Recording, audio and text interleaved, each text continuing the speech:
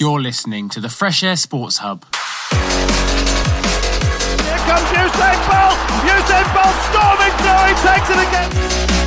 Down goes Fraser! Down goes Fraser! He hits one, oh, what a goal! It's Lillard, he got the shot off! Lillard, good! Live on freshair.org.uk. Hello, welcome to this week's Sports Hub show here on freshair.radio. I'm Peter Johnson, joined as usual by Alfie Steiner. This week we're going to be reviewing last week's European and Premier League fixtures and looking ahead to the ones coming up this week, starting with Champions League tomorrow, Wednesday night. And we've got some huge fixtures coming up at the weekend in the Premier League, including Liverpool against Manchester City and Everton against Manchester United. So we'll get onto that later. First of all, I was just before we get on with the football, I'd just like to mention Addy's not here today, so we won't be talking about Formula One. But just to give a brief update on that, Mercedes won a record-breaking 7th Constructors' Championship in a row over the weekend, taking a 1-2 at Imola. Lewis Hamilton getting the point for fastest lap as well. That secured them a 7th consecutive World Championship. It also means that in terms of the Drivers' Championship, only the two Mercedes drivers can mathematically now win, which means they will also have broken the record for most consecutive Constructors and Drivers' Championships. Hopefully we'll have Addy back with us in the next couple of weeks so we can review that as well. In terms of football, there's only one place we can really start, really, you and me, Manchester United against Arsenal. I take no great pleasure in having to talk about this. It was one of the most turgid games of football I've ever seen, and we didn't even get the result in the end. Well, I tell you what, I take incredible pleasure talking about this because as an Arsenal fan, I loved to see it, but we can obviously get more stuck into it. What a brilliant way to cap off the weekend. I was watching it with a bunch of United fans as well, along with a couple of Arsenal fans, and it was so intense. For Arsenal, it was just so important to get that win, and we did. On a serious note, yes. not to take the mickey, well, because we can't. But wasn't that the first time in several years? I'm not sure exactly since you won away at a Big Six club. So it's been the last time we won away at a big club or one of the members of the Big Six was January 2015. So that was our 30th attempt. We hadn't won in our previous 29. That was at the Etihad, wasn't it, I think? Yeah, one clean sheet. We haven't won at Old Trafford in the league since 14 years, sorry. I've got to say, in 2006. my personal memory, having been following football since 2007, 2008, something like that, I don't ever remember Arsenal having done a job on us at home. Not even, yeah. I mean, there was the cup game when Welbeck scored. Oh, of course, yeah, I remember that. Yeah. In the league, we've had absolutely nothing, and it was so refreshing to see us come to Old Trafford, and I think, in my opinion, deserve to win. No, I'm not going to disagree with that at all. I wasn't entirely. I thought it was one of those. I never expected there to be a lot of goals. We're kind of previewing it, but it was two superstar attacks against two shambolic defences. So there were going to be goals, but just because of the way, obviously, Ole's under an awful lot of pressure at the moment. Arteta's not really been getting the greatest results so far. So I thought it was just going to be a case of just both managers trying to grind something out, and that's kind of how it turned out, really. Yeah, I think you obviously, Man United had that brilliant performance against Leipzig in the week, and I actually think that probably hindered you more than anything on Sunday because you played with that narrow diamond formation, which worked really well against Leipzig, but I think it was quite obvious that's what Solskjaer was going to stick with on Sunday. I think Arsenal's formation and the way we played was set up to deal with that, and yeah, as you say, I hadn't anticipated there to be a lot of goals. I thought it would be quite tight, but for Arsenal to be able to keep a clean sheet, and even if it was a goal from a penalty, was just super impressive. But like you say, it is quite standard at the moment for Arsenal to grind out the results, which as the saying goes, it's not something we're accustomed to seeing Arsenal do, to be honest. I just think it's incredible. Obviously, you mentioned the game on Wednesday night, and it is really as though our European campaign and Premier League campaign, they couldn't be more opposite. That's 4 games this season now at home in the league where we've not won. We've got 1 point from 4 games at home, which is catastrophic. I think it's the worst beginning to a season at home since the late 60s, early 70s or something. But then you compare that to Europe, of course, and we beat the side who were top of the Bundesliga. Well, they're not now because he got beaten again at the weekend. But at the time, they were top of the Bundesliga. Stuck 5 goals past them. Never looked like it was going to be anything other than a comfortable victory. So I'm not sure. I'm not sure if it's something to do with Solskjaer's style or if the players just only want to turn up for the Champions League games, which is obviously an incredibly concerning prospect if that is the case. I was talking about this yesterday with a few of the Man United boys, and I was saying how, as much as it annoyed me a bit, because obviously the post-match dialogue was all about Man United and how terrible everything is and how much needs to change, and I accept that is a talking point because it continues to trouble many football fans and people who care about Manchester United. But I just think Arsenal are now a different proposition. So to judge it on merit of this game, I think you were always going to struggle, which I love saying. But on a serious note, in the league, especially at home, there just doesn't seem to be the well, we say that, but beating Leipzig in the way that you did and then beating PSG, the players executed the game plans, whatever they were, to perfection, and you were very deserving winners of both of those games and looked pretty good. But I think maybe when you're faced with something that someone who can predict, or a team that can predict perhaps your strengths, you struggle to adapt in game. And maybe, to be fair, it got slightly better after half time. I think it was very short. Very flat. But I don't know. I think the context of you winning so well in the week definitely almost played into Arteta's and Arsenal's hand in a way.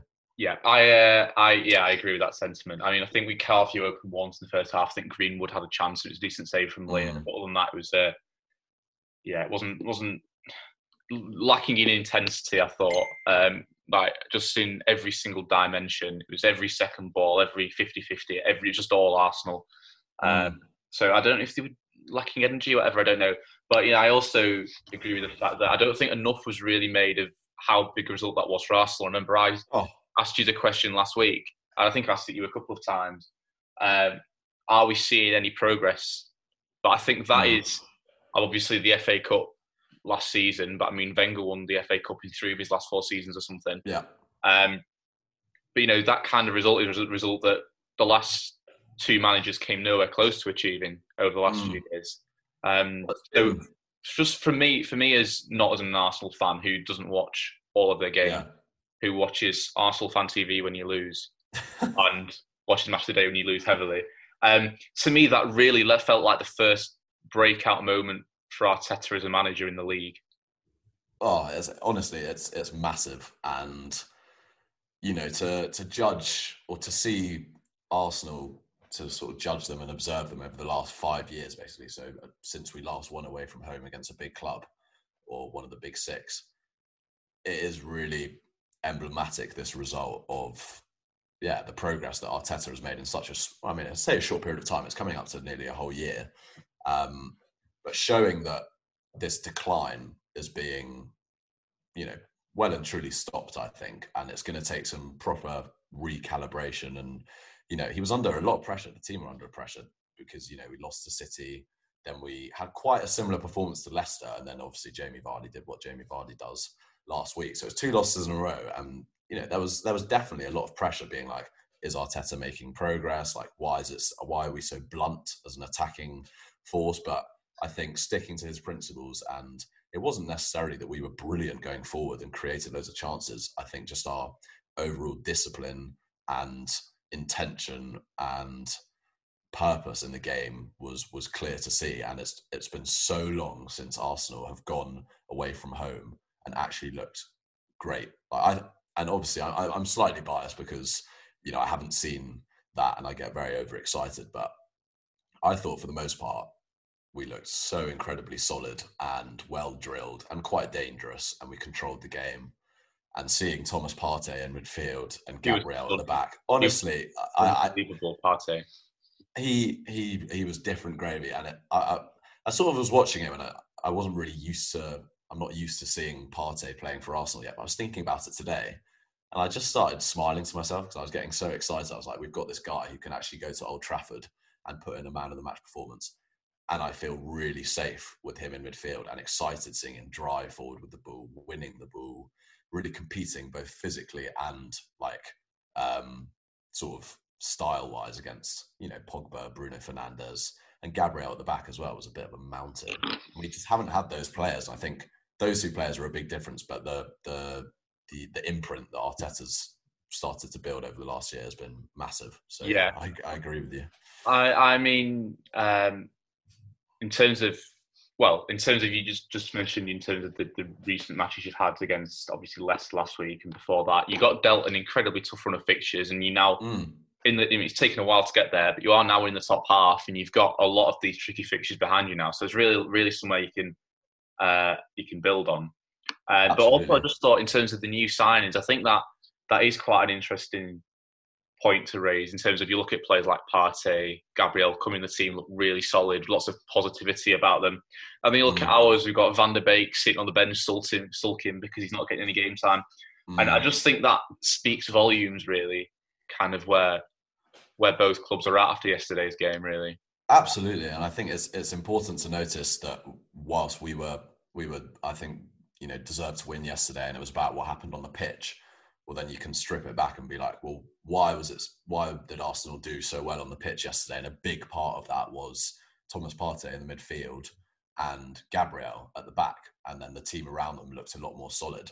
And then you think, well, where does that come from? It comes from Arteta, in a way, coming in and having a pretty non-negotiable stance in terms of, these are the players I want. This is the kind of profile of player I want. So this is what's going to happen. And almost being backed by, the people above, however one wants to view the Cronkies and our owners. Arteta was pretty much backed well this summer, in his first proper summer. And I think you can't really say the same for Solskjaer or a couple of managers come before him. It just seems like there's not this synchronous sort of like collective thinking from board level down. Like, you're missing, that piece which everyone talks about, the technical director and how important that could be. And Solskjaer seems to just want to. I feel a bit sorry for him, but I think he doesn't demand it in a way that, for example, Mourinho did, and we know how that ended. So, I mean, it's not. I wouldn't even necessarily say in terms of transfers. I mean, we've got Alex Telles, who obviously played against PSG, put in a great shift, as did the rest of the squad. I thought Luke Shaw looked pretty good yesterday. There's always concerns about Luke Shaw and his crossing. I think defensively, but I think certainly yesterday his crossing didn't look quite on point. But I mean, obviously Tellers has only played once. Looked pretty solid, putting obviously a good performance against PSG. Van der Beek, there was some statistic about we've scored so many % of our goals in the league this season in the short amount of time we've been on the pitch. So perhaps it's looking increasingly every game like it's a wrong call to keep leaving him out. And I mean, Solskjaer's I feel like he's got a few credits in the bank, obviously, because he went a bit kind of rogue with his tactics against PSG and Leipzig, and they paid off on both occasions. But I think you look at yesterday and he dragged Fred off, who's been like our most dynamic player the last few weeks. Like, you can't fault Fred at the moment. He had a difficult first season, started settling in last season, but by far and away United's best player, in my opinion, so far this season. Getting hauled off for Matic, I don't really understand what that substitution was about. You want a bit of vigour or something. Greenwood was the only person who managed to break through on goal in the entire game at that point. He got dragged off for Cavani. I was, transfers aside, I do worry about Solskjaer's game management in some of these fixtures. Absolutely. I think, listening to or speaking to people about Solskjaer, and a lot of Arsenal fans are saying, Manchester United are going to be a good team. They're obviously a team to worry about going forward, but everyone's quite keen for Solskjaer to stay in the job because he doesn't really instill the worry of like, wow, he's going to win them a title or he's going to win them Champions League and sort of elevate them to the position that you basically want to be at now, pushing Liverpool and City. And it's the same with Frank Lampard to an extent, but maybe slightly different. He did a good job last year, but I'm not worried about Solskjaer in terms of his managerial credential. I was saying this to a United fan the other day. I was like, if Pochettino comes in, or if he were to come in, and I know that's a constant like rumour mill going around, Pochettino linked to the United job, but then I'd be worried because I think he is a coach who can instill some serious like progression. I do think Solskjaer's progressed Manchester United to where they were, but it was almost as if like maybe it's not progression. It's like sort of going back a step to then go forward a couple of steps, getting out the bad eggs and, Alexis or whatever, sort of structuring the side. But I just don't think he's the guy for you to be the big club or the serial winners that I think you strive for. No, I mean, to start with, he was obviously very refreshing. We beat Cardiff 5-1 in his first game. That was after a string of horrendous results under Mourinho. And then it gradually built, culminated in beating PSG the first time. So he was very refreshing, but that refreshment that he brought has kind of obviously waned quite considerably now. We reached 3 semi-finals. If one of them had gone slightly different, even if we'd lost in a final, at least if we'd reached a final, that's something that you can say he's achieved. But I think in terms of managerial credentials, because I was thinking the same thing, but then you look at Arteta and it's his first big managerial job as well. And the thing that Arteta's got going for him is that he worked as obviously Pep Guardiola's assistant for a couple of seasons. But then you look at the style of how Arsenal played yesterday, kind of his first big breakout performance, it didn't resemble a kind of Pep Guardiola performance at all. Like, everyone expected him to come in, play this wonderful tiki-taka flowing football. But that was completely all Arteta's own making, those tactics yesterday. So I think he's done himself a huge amount of credit. Honestly, in the big games, and we talk about Arsenal having been in decline for the last few years, and we've fallen away. Statistically speaking, if you add up all the points and stuff, we are the 6th best team of the last 5 years or something like that. And I think under Wenger towards the end, we'd brush aside all the smaller teams, but just be absolutely nowhere competing with the bigger teams. And that's what you sort of need to take it to the next level. And I think Arteta coming in and correcting that and actually, changing the style slightly depending on the players he has available and realising the weaknesses and limits to a lot of the players that we've got. But now having someone like Thomas Partey, a defender like Gabriel, who, honestly, so many points in the game yesterday, I was thinking, well, what if that was David Luiz or Mustafi, facing Greenwood into the box? And it just makes such a big difference, those two personnel changes. But yeah, I think Solskjaer, over the last week, he's played about 3 different formations. I think his squad is relatively in balance. We know that he wanted a right winger and he didn't get one. He's now got an abundance of basically attacking midfielders, which you can't really fit into one team. It worked against Leipzig, the diamond, but I don't really know what. I thought Matic looked all right when he came on yesterday, but why not take off McTominay? It wasn't something you needed me chasing the game. You don't need McTominay and Matic on. I mean, and to be fair, Bruno Fernandes didn't really get in the game, or Pogba was on the ball quite a lot, but Rashford and Greenwood were the danger guys, and you couldn't really get any service to them, despite having quite a lot of midfielders on. So I think there is a limit to how far Solskjaer can take you. Look, if you qualify for the Champions League this year, I think that's job done. But I think that's beginning to look increasingly like the limit. Unless, exactly. Winning the Champions League gets you a spot in the next season's Champions League. That might be the only reason. Who knows? You look great, and maybe it is about sometimes you have a slightly more disappointing Premier League campaign, but if you keep going on your run in Europe, then I'm all for that.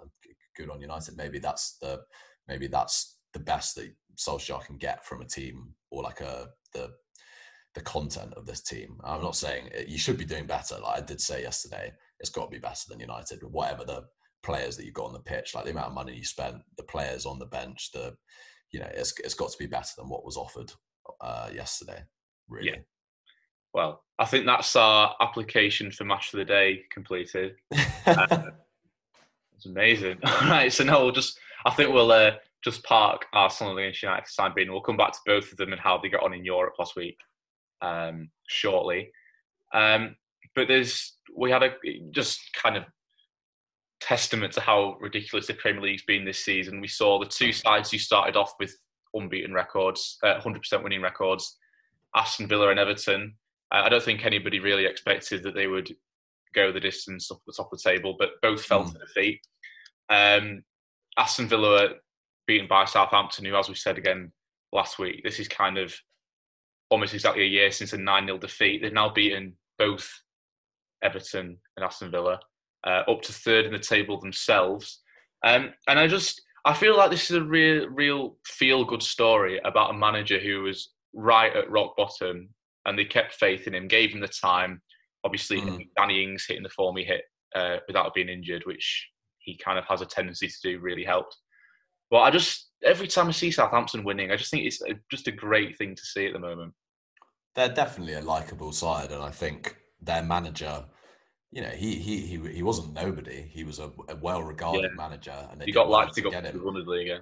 Yeah, exactly. And his credentials were very strong in terms of the job that he could do, and we could see that even before they lost 9-0 to Leicester last year. It was all about this, like, instilling this high press and high line, sort of quite direct, dynamic football, and we've seen that they can reap the rewards of that. I think, they've got likeable players in as well. They've got quite a few English boys. I mean, James Ward-Prowse as well, banging in a couple of free kicks yesterday. Danny Ings, obviously, everyone quite likes him because he's English and he's had injury problems, and Liverpool didn't really make it, and now he's just banging them in for Southampton. And Villa, look, they've started brilliantly, and then they've conceded 7 goals in their last 2 games, which is slightly surprising, but I guess that's just what happens. They have to come back down to reality. But I definitely think the intensity of the swings between, like, momentum, it's changed a lot this year. I mean, you only look at Everton. I know it's slightly different because I don't know if you saw their starting 11 yesterday, but it was just so much weaker without them. It looked comparatively. As soon as you take James Rodriguez out of the team, you've got players like Tom Davis and that creeping up. Even Richarlison and Luca Digne. I'm sort of not surprised they lost yesterday. No. Yeah. They've kind of got it sort of Everton squad, and this is perhaps quite a damning thing saying. It's not intended to be. It reminds me kind of like Stoke back a few seasons ago. They had players like Shaqiri and they had Bojan, didn't they? They didn't have the most inspiring team, but they always had a couple of inspiring players. Yeah. When they were missing, they were just a completely different side. And I do feel kind of like Everton with that team who needed an inspiration, who obviously they've got with the likes of James and Richarlison. And when they're not there, they just become a complete toothless team. Absolutely. And I think, to be fair, to sort of put it into context for Everton, I think, any team who lose arguably their 2 most creative players, if you think of Spurs, I mean, it's not quite the equivalent, but if they lost Son and Kane, for example, or City lost Sterling and De Bruyne, I think Richarlison and James now are so crucial to Everton. I know Calvert-Lewin, obviously, he still scored at the weekend, but there's a marked drop-off from those 2 levels. And then, for example, Iwobi and Bernard, who really don't inspire a lot of confidence in Everton fans, I'm sure. But, Newcastle getting 3 points. We say that every week, don't they? They get hammered one week and pull it out of the bag against the team top of the table the next. Yeah. It's typical. They'll get hammered again next weekend. Yeah, I mean, going back to Villa quickly. I mean, they were basically down and out, and then they still managed. Jack Grealish still looks great.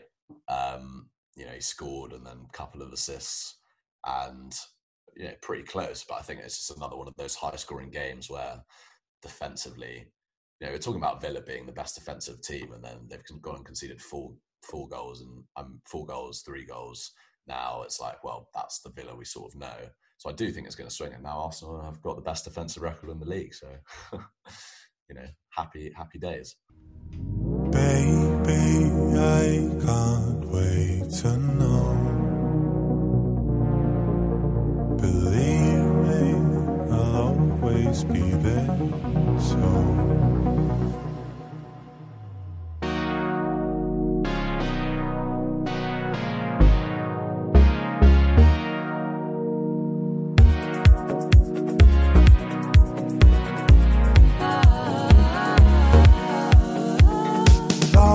I know I love you. I find it hard to see how you feel about me. 'Cause I don't understand you. Oh, you are yet to learn how to speak. When we first met, I will never forget. 'Cause even though I didn't know you yet, we were bound together then and forever. And I could never let you go.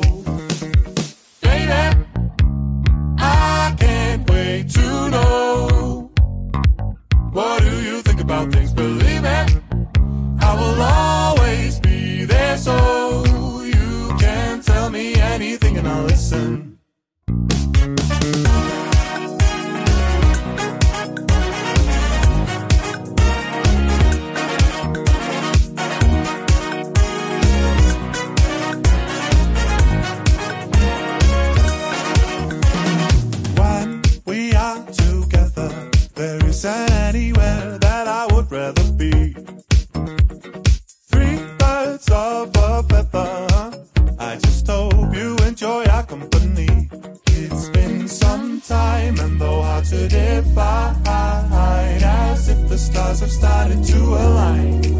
We are bound together now and forever, and I will never let you go, baby. I can't wait to know, what do you think about things? Believe me, I will always be there, so you can tell me anything and I'll listen. I might even know what to say, but either way, at least I'll be there, baby. I can't wait to know, what do you think about things? Believe it, I will always be there, so you can tell me anything and I'll listen. All right, let's just turn our attention now then to another side who've risen up the table out of seemingly nowhere the last couple of weeks, with a couple of good results, and that's Wolves. It's obviously, I don't think it's any great surprise when you see teams such as United struggling to see Wolves being one of the teams to capitalise on that. But having lost Jota, and I don't think they've ostensibly replaced him really, I don't think. They are a side who you would genuinely expect big things from in a strange season like this, aren't they? Yeah, I mean, I think we said it a few weeks ago. Wolves have been one of the best, 6-7 teams over the last few years. They're such a consistent side, and yeah, I think they've as good as Jota looks for Liverpool. I think they've slightly offset his sale with, they've got Pedro Neto and Podence. I mean, Adama Traore is not even really getting a look in at the moment, so they've definitely got the players to make up for Jota's loss. We forget that Jota wasn't really playing at all for the second half of last season. I just think like Wolves, they don't really create that much. They're sort of, I can compare it to Arsenal in the sense that we're sort of getting a few good results that don't create loads. I mean, Wolves is like underlying metrics in terms of chances created and goals scored and all this sort of stuff have been pretty bad this season. But, when you've got the likes of Jimenez, these João Moutinho as well. I mean, how on earth did they ever sign him? But he's remarkable. They've got the experience. They've got Patricio, Raul Jimenez. They've got Cody, to be fair. He's Ruben Neves, Cody, and then Semedo even from Barcelona. And then they've got these youngsters coming through too, who seem to be able to contribute in an attacking sense. So I'm not surprised that Wolves continue to grind out because they're a very solid team. But, I don't think they're going to be... I mean, they were pretty close last year to getting top 4, to be fair. But I still think they lack their sort of shortcomings in an attacking sense. Scoring quite a lot of goals might sort of go against them in terms of how far they can go. But, I expect them to continue. I mean, in fairness, there are a lot of teams who've got their own struggles this season. So every team's got this. Well, even the likes of Liverpool, obviously without Van Dijk, every team's got their shortcomings this season. It's just, I think we said last week, didn't we? It's one of those seasons where it's about minimising damage in some ways. And I feel like Wolves are a side who are reasonably adept at doing that. So it'll be interesting to keep an eye on. We'll just move on to mention them just then. Liverpool obviously went behind at the weekend against West Ham, managed to turn it around. Since everyone's kind of talking about Liverpool as having had a tricky start to the season, difficult, obviously embodied by the 7-2 defeat against Aston Villa, but they have won 5 out of the first 7 games. They are back top of the table. I mean, it's kind of normal service regime, you feel now. And then the other 19 teams below them can scrap it out themselves. But you kind of feel that that's kind of it now, don't you, if no other team can get their act together? Absolutely. I think that, look, I don't think Liverpool are going to be at the level that they've been over the last 2 years, just in terms of that they're going to give teams a bit more. I think you just can't, it's so difficult to sustain that level. I know like Pep Guardiola's talked about it before and how, when Man City had those 2 unbelievable seasons in a row, how difficult it is to maintain that just like top class level around like throughout the side.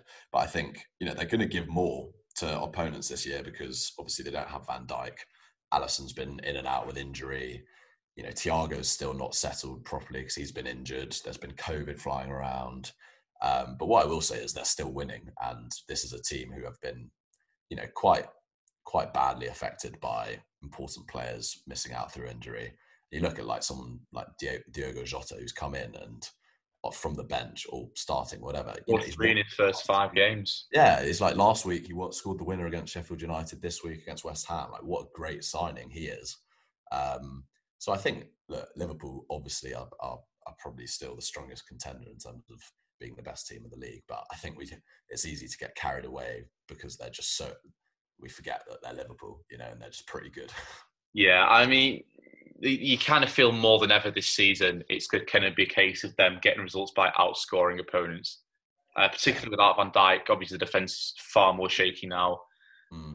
We saw what happened when Alisson was injured and they had to call on Adrian.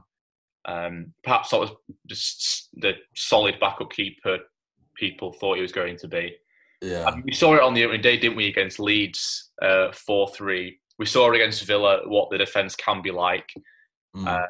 It's no secret how explosive their attack is, though. So you would expect to see some very high scoring Liverpool games this season, wouldn't you? Absolutely, especially Fabinho was injured against Ajax in the midweek Champions League game, so can't actually remember who started alongside Gomez, but it was one of the youngsters. I think his name was Phillips or something.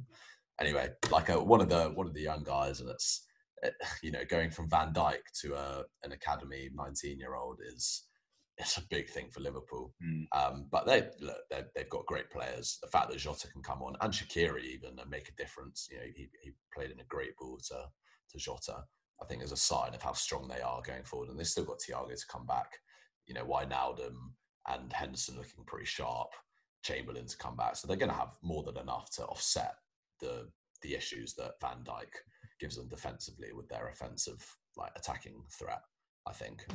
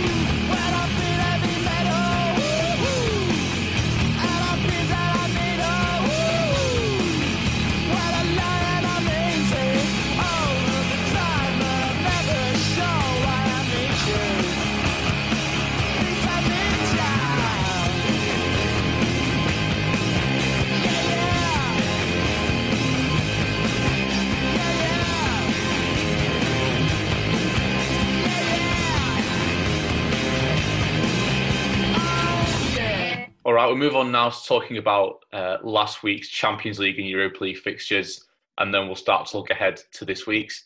The first place I was going to start, I think what was the headline result, particularly from an English team's perspective, was Manchester United 5, Leipzig 0. I mean, we've already talked about that in great detail, really. I think just one more aspect of that game, just in a wider context, that I'd quite like to bring up is that United's next 2 games are against Istanbul, Başakşehir. If they win both of those, they're into the next round of the Champions League before they've even played Leipzig and PSG for a second time. I mean, and then when you compare it to, obviously, the Premier League form, which we talked about at the top of the show, it's staggering, this contrast in form. Yeah, and look, I think you've got a great opportunity now and you deserve it because you've beaten you beat PSG away. I mean, Leipzig at home is also on paper a very difficult game, and you've done both of those now. So you've got two relatively easy games. I mean, I don't know if they will be as easy as maybe we expect them to be, but on paper, you've done all the right things and you've performed really well in those two games. Yeah, I mean, I don't really get it. Why you've been so bad in the league. I mean, maybe it is just a case of the Premier League and English teams at the moment. There's just such a difference in terms of how teams individually are performing. You know, like you haven't had Martial in the last few weeks, and he's played in both the PSG and Leipzig games, so maybe there's something in that. I'm not sure. But yeah, you've looked very solid in the Champions League, and I suppose maybe what it is that it's more, each game is a bit more of a one-off occasion in the sense that it's more like a cup game. I mean, you do wonder if that's how we ended up getting to 3 semi-finals last year. You do wonder if that does play a bit of a role. I mean, just in a wider context again, in terms of English sides in the Champions League, obviously Chelsea, Liverpool, United and City all played last week. All won. Between them, they scored 14 goals and conceded 0. And you look at how ridiculous the Premier League has been this season. I don't think, to be fair, it's just United who are exceeding their domestic performances in the Champions League. Absolutely. Say the same for Chelsea as well, can't you? I mean, Havertz and Werner started producing the goods, didn't they, as well, against Krasnodar? Yeah, no, I think Chelsea also, they're starting to take shape. Like, they look pretty good against Burnley, albeit a poor Burnley side at the weekend. Yeah, I do think, I mean, it is testament to the strength of the Premier League. Like, it's a lot more difficult. Teams are a lot better than we give them credit for. Even the teams that we expect to trouble, you know, the likes of Leipzig or one of the, who did City played, Marseille, was it? Or Porto as well. And these teams are just sort of being brushed aside quite easily. So I do think it is a case of the Premier League just being a bit more difficult this year, especially given the COVID craziness that's going on and stuff like that. I'm just thinking in terms of, we said earlier, perhaps quite fancifully, that United, their best chance of getting into the Champions League next season might be by winning it. But on a serious note, putting that aside, I mean, you do wonder where the competition is going to come from this season. There doesn't really seem to be much of a challenge from Spain. Obviously, Real Madrid are yet to pick up a victory. Barcelona did beat Juventus, but we know that there's so many problems surrounding Barcelona. Atletico Madrid, you just don't really. I mean, they've already been hammered by Bayern, haven't they? I mean, then you look at Bayern, must be clear favourites to retain the Champions League this year. But I can't help but feel that English teams, whichever of the four it happens to be, must be in a very good position to capitalise this year. I agree, and I think it's not even this year. I think in the last few years, English teams have been well in it. You know, you think the likes of City and Liverpool have been among the favourites over the last few years. Spurs went on a great run a couple of years ago. You know, even United beating PSG in the way that they did last year, and then this year, I think English teams are just a bit better now, and I think that's, you know, credit to the managers and the competition domestically. But yeah, there's definitely an opening because the big European teams, bar Bayern Munich, just aren't really doing the business at the moment. I think you can attribute that to COVID as much as anything, but the players that they have, they're just not as strong as they were. That, you know, we're used to that dominance of like Real Madrid and Barca and Juve, and it's just not really. I don't think it's the same at the moment, which is quite nice in a way. It's nice. I was going to say like the same. It's nice to see the roles have been reversed because there were so many seasons where there were, particularly in Spain, and like, we've got Real Madrid and Barcelona, who between them have won 6 Champions Leagues in a row or whatever they managed to stretch it to. And you've got the English teams there; they get 4 guaranteed spots every season, but none of them ever achieves anything. And they're kind of justified in saying that because no English teams were really getting anywhere. I think City got to the semi, didn't they, against Madrid one year? But that was about the extent of English success in Europe. So it is. There have been doubts over the years, I think, over the success of the English teams in Europe and whether they're really justifying so many of them getting in, which I think is a ridiculous thing to say because we know how many big teams there are that play in this country.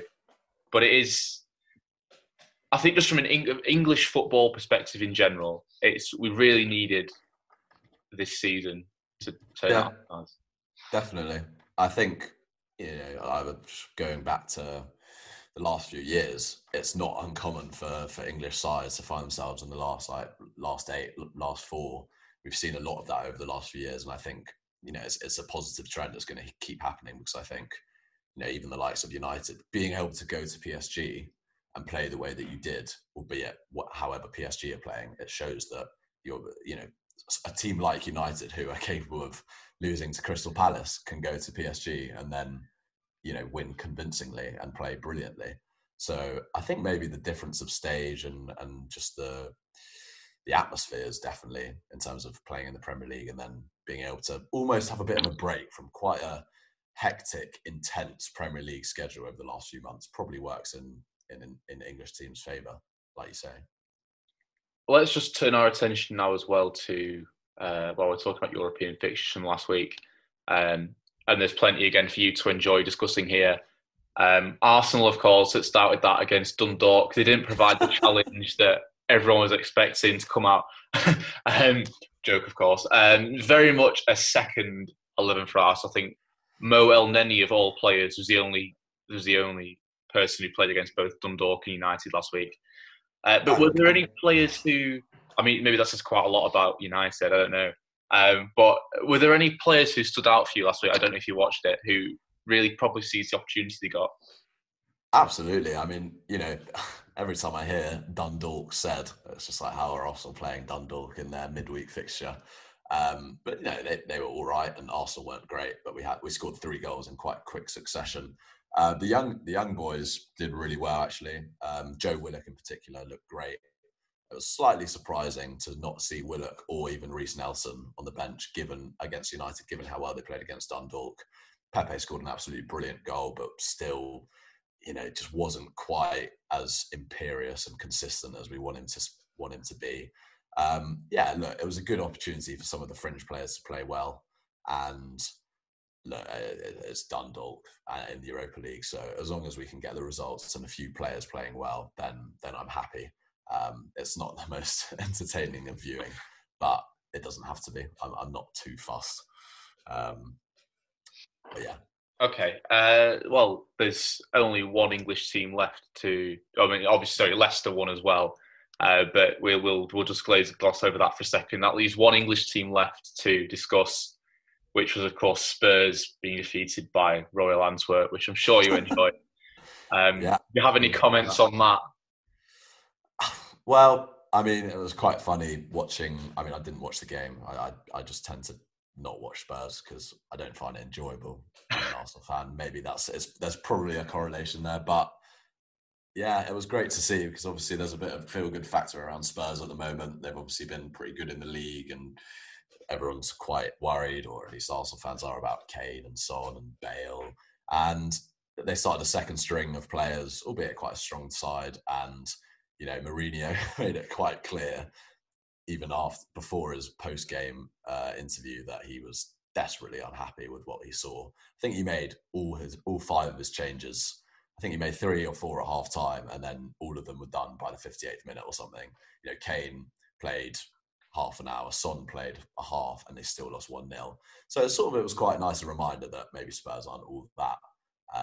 And in a different way to perhaps like they're doing quite well in the league and then struggling on Europe. So maybe it does differ for teams, but it's great to see them lose. I don't know if you've seen it. I hadn't actually realised before this week that Jose Mourinho has got his own active Instagram account.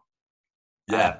And he had the photo of himself on the plane watching a film, and then on the bus on the way after saying, we're back in training at 11 a.m. tomorrow, which I just thought was just funny, really. I'm glad that Jose Mourinho's got. If there's one football manager who you'd want to have a media presence, I think it might well be him. So I'm glad that was out this week. But as you just briefly touched on Spurs in the league, and before we turn to looking at upcoming fixtures for this week, obviously they beat Brighton. Gareth Bale got his first goal back, which happened to be the winner. They're now up to second.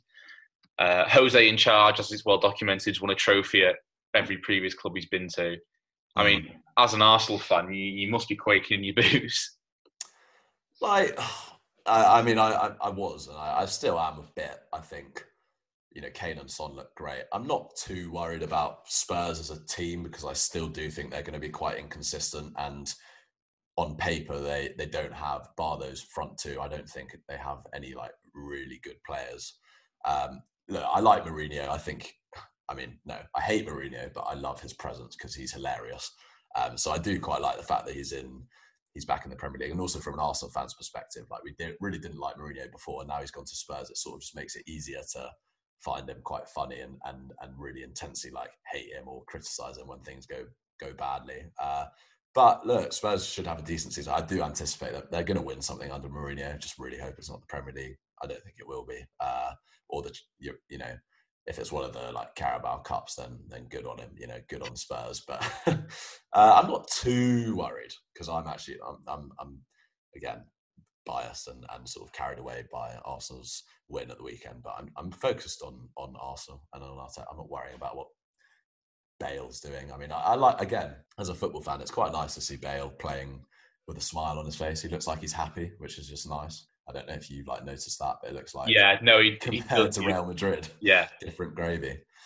It's nice just because he was clearly being underused, misused, wasted, whatever. Just unhappy. But it's just not the case at Spurs. He is back being loved again, and it is whatever your affiliation is in terms of teams, you want to see the best players playing and enjoying it. So it's always great to see. Anyway, well, I think we not got the most amount of time remaining, so we'll just pick on. We were talking before, and we've picked some fixtures, couple from the Champions League, couple from the Premier League that are coming up this week that we'll just have a brief mention about. So first of all, if we just want to start with one that really caught my eye is Atalanta against Liverpool. Obviously, you know how a dynamic Atalanta were last year. They have actually started pretty well in Serie A, I believe. We've talked about them plenty of times over the weeks. In terms of outscoring opponents, I think to a certain extent it's kind of Atalanta's main trait, their ability to just outscore teams. So I feel like this game could be any score.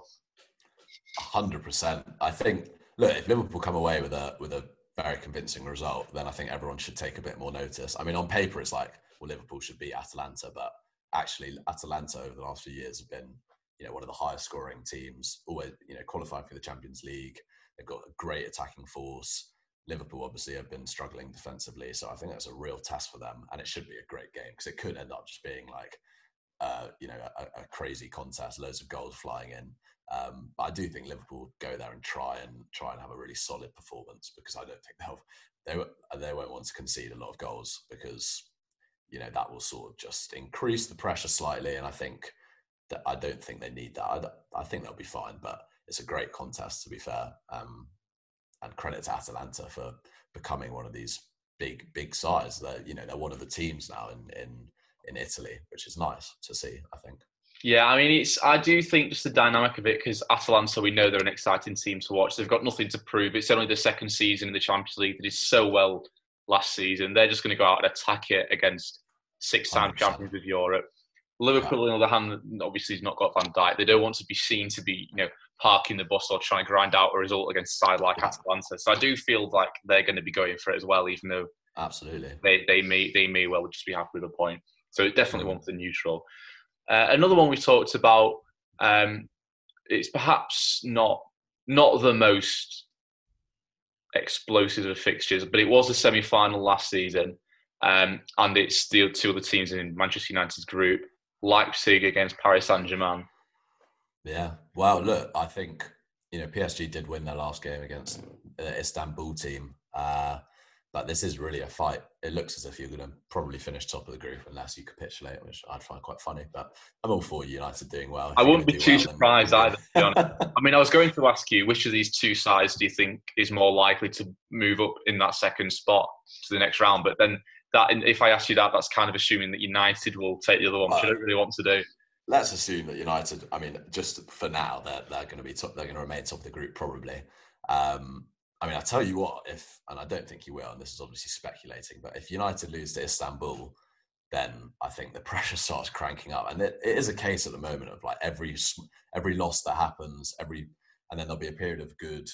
There hasn't been that consistency for United under Solskjaer, I don't think. And every time that you sort of take a step forward, then there's a step back, and that And he over time accumulates. Clutching his job from the jaws of death with one result. I do feel sorry for him, but I think that's just the way it is with United, unfortunately. I think PSG should beat Leipzig. I think that they've got too much going forward, and I think we saw last week that if United can tear Leipzig to shreds, I think Neymar and Mbappe probably will be able to. Although I think Neymar went off injured last week. I think he did, didn't he? But look, PSG don't look particularly convincing at the moment. So look, Leipzig will probably fancy it, especially at home. But I think overall, you'd like to think that PSG would get out of the group along with United, probably. I mean, we saw, didn't we, when he played against Manchester United? And there's talk about all the money PSG have got. Obviously, absolutely shattered the transfer record, but that's still absolutely absurd fee for Neymar. Obviously, spent 130 million on Mbappe or whatever. But you look at the rest of the team going backwards, and they don't have, many or any household names, do they? You look at the three they had in midfield, and then obviously they've got Kimpembe at the back, who Manchester United fans in particular know is particularly suspect. They've lost Thiago Silva. You do wonder where these funds are going, really, when you look at the rest of their team. Yeah, definitely. I think that they went through a period, that summer in particular, just absolutely went for it.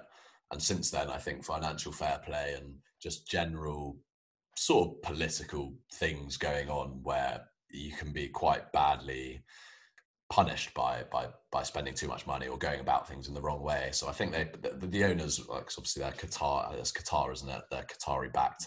So I think they're probably being a bit more cautious. It is a bit strange, to be fair, that, they do have this sort of, in the way that City do as well, that, they're sort of a state funding them, but they haven't really spent too much money of late. But maybe that's because of COVID, who knows? But they don't have an individual backer, I suppose, in the same way that Chelsea do, who can literally just decide to put in his own money. I guess it's a bit more diplomatic.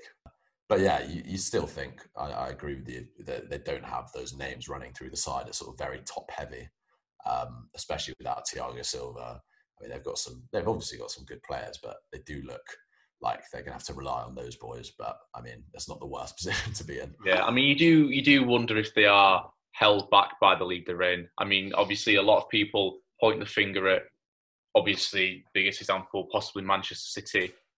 In Germany, people might look at Leipzig and look at the money they've spent, but they don't stand out so much because obviously over in England you've got the likes of Liverpool, dare I say Manchester United.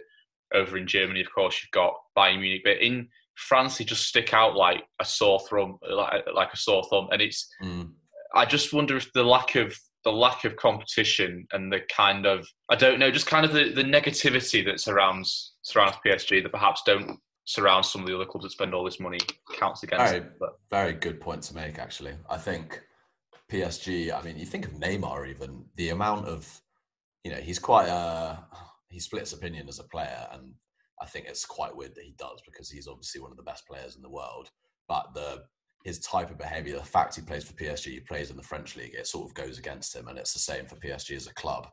How do you maintain that competitive level throughout the season if you're playing, that your closest challengers are, I don't even know at the moment, like Lyon, but they finished 7th last year. It's not, of all of them, it's probably the least competitive league.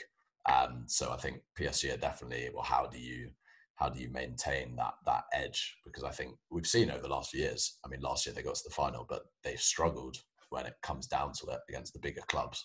So an interesting one to keep an eye on, I think. I do always, it's not particularly relevant, but I do find it quite interesting to think when you look at previous World Cup winning teams. For example, when you look over the last few years, we had Italy in 2006, Spain in 2010, Germany in 2014, all incredibly strong domestic leagues where their pool of players was, of the 23-man squad or whatever it is very heavily based in their domestic league. But the French league just doesn't have that quality in it, I don't think. I think if you look at the 23 players from France's World Cup winning squad, it was well over half of them are from foreign leagues. Yeah, exactly. And if you're not going to play at PSG, then you don't stay in France. You need a good player. Yeah. And I think even going to PSG for some top players is not the first option because of the lack of competition in the league. I think they don't have the credentials of a Real and Barca even Juventus or Bayern as well. And so if you're not going to go to one of those clubs, and then you've got all the English clubs as well. So I think PSG, it is a struggle for them. I mean, they can obviously throw all the money in the world at you, but then so can a lot of the clubs these days. So who knows? All right, we'll just finish. We are coming to an end of time. Time on this show, not in terms of some kind coming to an end of time. very deep sense. Time, yeah. We know what I'm trying to say. This weekend's Premier League fixtures, it's very much a Manchester against Merseyside affair. We've spoken about Manchester United for much longer tonight than I'm sure you care to, and Everton as well. We spent a little bit of time on before. We've not talked about Manchester City yet.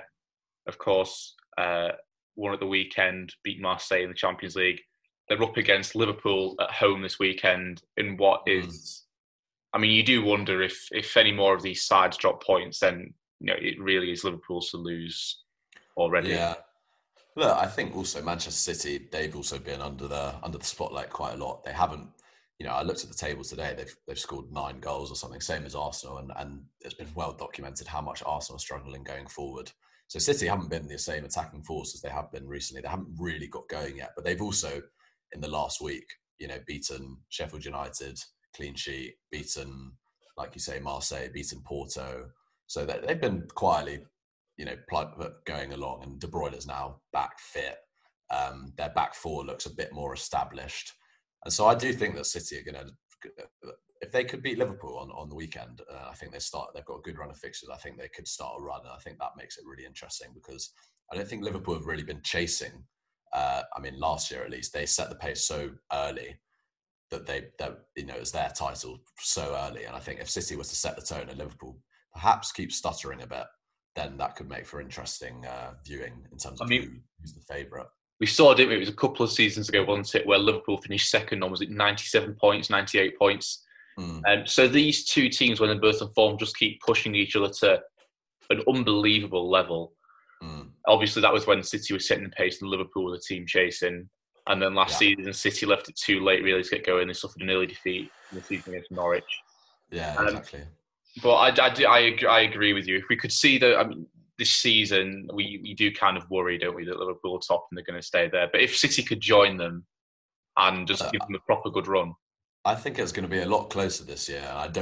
Just in general, I don't think Liverpool and City are going to be so dominant as they have been over the last few years. I think that there's just too much new stuff going on with COVID. It's going to be a very different season. So it's going to be closer. They will drop more points, but I think, the performances on Sunday when they play each other it will be a good opportunity to lay down a marker for either of them because there have been doubts about both of them.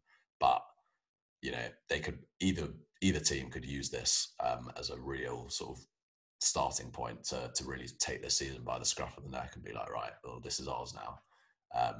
Big game. So we'll be reviewing that next week. I think we'll leave it there for this week. We're a bit tight on time, particularly if everyone wants a couple of songs in as well, which to do. Nobody just wants to, apart from you and I, have had a very enjoyable discussion. I think everyone else would appreciate a bit of music as well. So we'll leave it there. I've got time to edit some in. All right. So next weekend, obviously, we've got some big Premier League fixtures to review. We'll have had another round of Champions League fixtures. We'll have another round of Champions League fixtures coming. Isn't it just brilliant? Champions League every week. It's fantastic. It's so good. So we'll obviously be talking about that once again. We may or may not have Addy back. I know he's had a few technical issues this week and last week and a few the week before. In fairness, his laptop and Wi-Fi and all that sort of thing. It's what happens when you're working from home. But we'll see you all again next week. Thanks very much for joining me, Alfie. No worries. A pleasure as always. As always. All right, see you later. Bye-bye.